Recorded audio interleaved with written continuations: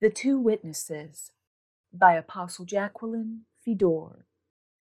When Judaism gave sway to Christianity, the people at the time called the disciples of Jesus a cult and accused them of starting their own religion. It was a sad time for the Almighty, as He had provided a way for His beloved people to start over. They would no longer have to be in bondage to the law of Moses, that no man could be completely obedient to, nor would the law any longer determine their fate.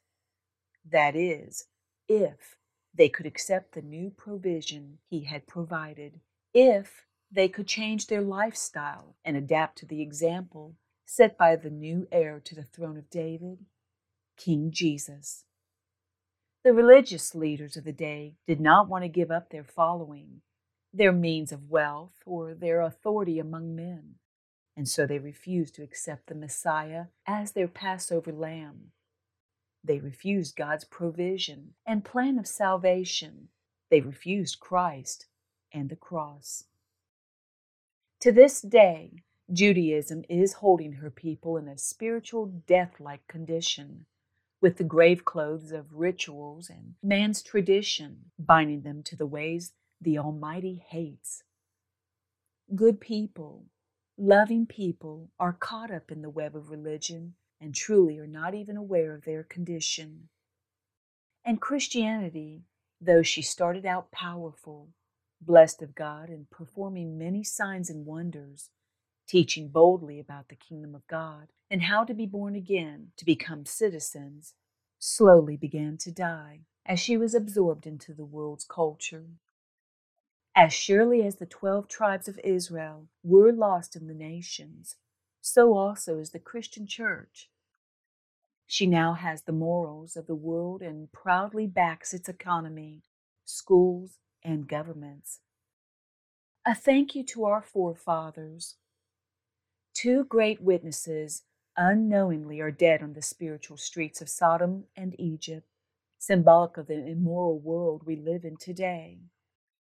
I call them witnesses because Israel, now narrowed down to Judah, or the Jews, preserved the feasts that are for all generations of God's people and recorded the prophetic words and promises leading to the Messiah. The Gentiles would not have known or recognized Jesus if Israel's scribes had not faithfully preserved the words of the prophets.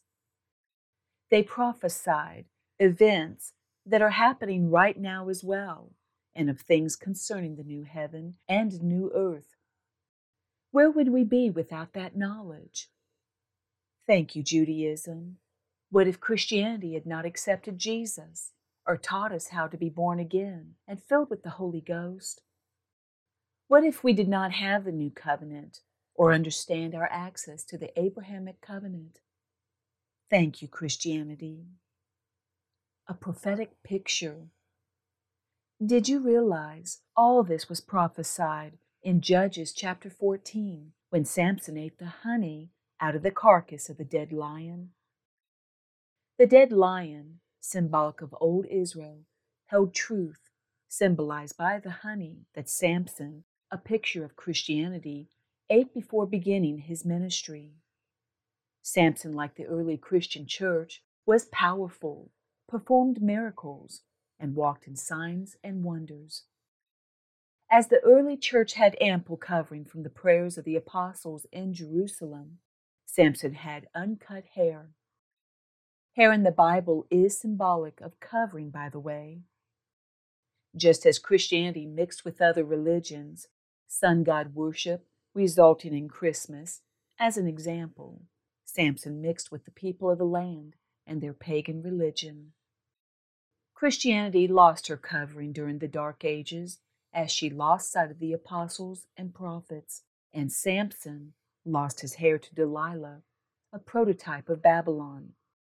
The church, like Samson, therefore became weak, blind, and bound by the enemy, without covering. Neither Samson or the two witnesses knew when the Spirit left them until they needed to use the power they once had and found themselves helpless. The Hebrew people have been assimilated into the nations, and Satan, through man's systems, has tried to annihilate the few that are recognizable. Christianity is no better off. She looks, walks, and talks like the world, and so will experience destruction along with it. It is the plan of Satan. Man is just his pawn. At the end of the story of Samson, his hair had grown back, and although still blind, he defeated the enemy that had him bound.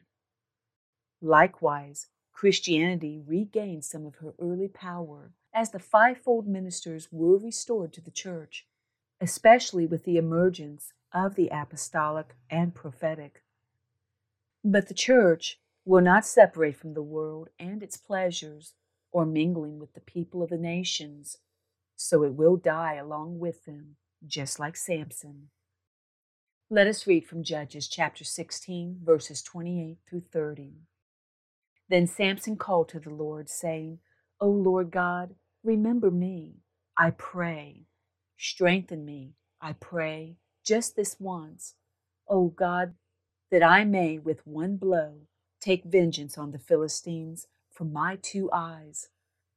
And Samson took hold of the 2 middle pillars which supported the temple, and he braced himself against them, one on his right and the other on his left.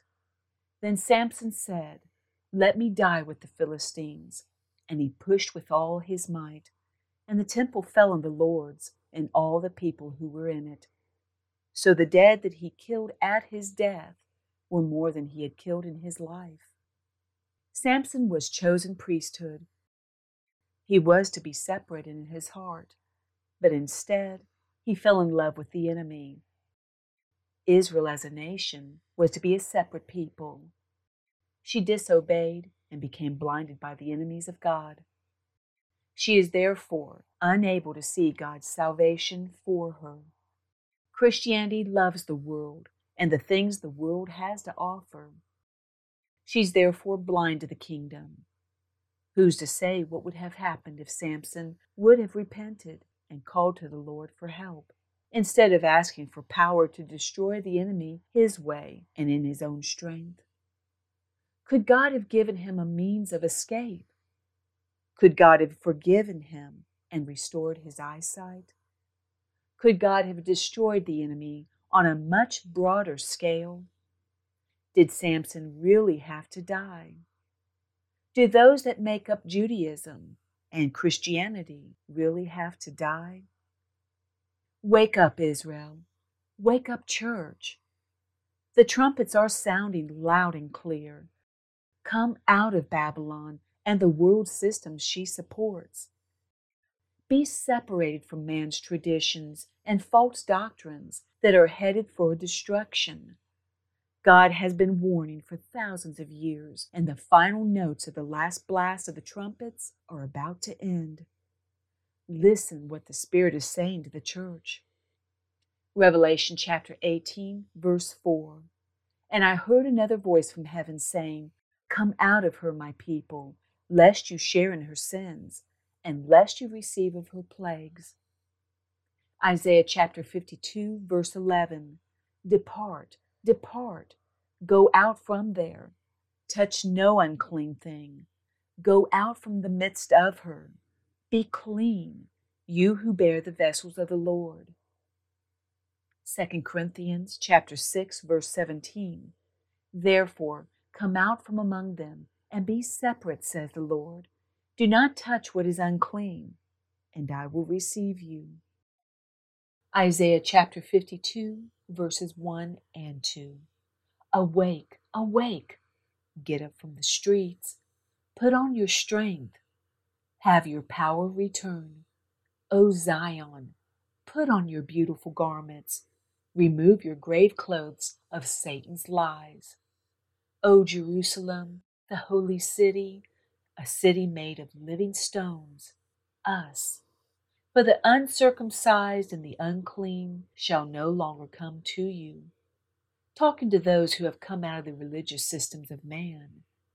Shake yourself from the dust where you lie on the streets. Arise, sit down, O Jerusalem. Loose yourself from the bonds of your neck. Let truth set you free, O captive daughter of Zion. 1 Corinthians chapter 15, verses 50 through 54. Now this I say, brethren, that flesh and blood cannot inherit the kingdom of God. Bloodlines will not help you, nor does corruption inherit incorruption. You must be spiritually clean. Behold, I tell you a mystery. We shall not all sleep. We will not all die, but we shall all be changed into children of the eternal, triumphant church. In a moment, in the twinkling of an eye, it will happen when we least expect it. At the last trumpet, for the trumpet will sound, and the dead will be raised incorruptible, and we shall be changed. For this corruptible must put on incorruption. We must come out of the old systems and walk according to God's spiritual laws of the kingdom. And this mortal must put on immortality. We will return to the state of Adam and Eve before the fall. So when this corruptible has put on incorruption, and this mortal has put on immortality, then shall be brought to pass the saying that is written, Death is swallowed up in victory. We can be obedient and never die. Closing. God has a plan, a destiny for mankind that was mapped out before the earth was formed. The plan evolves over the ages, and it is the choice of each individual in each age, whether we walk in His works or ours, or if we're a part of His agenda or our own. There was enough oil or anointing in the two great witnesses to carry us this far. But now there is a new anointing placed on the obedient, a new oil we must fill our vessels with to continue on. There was enough honey or truth to nourish us and keep us alive until this age of the church. But new insight on Scripture has been released, and there is yet the final feast, and those that do not separate and receive the new oil are unclean, dressed wrong, and cannot attend.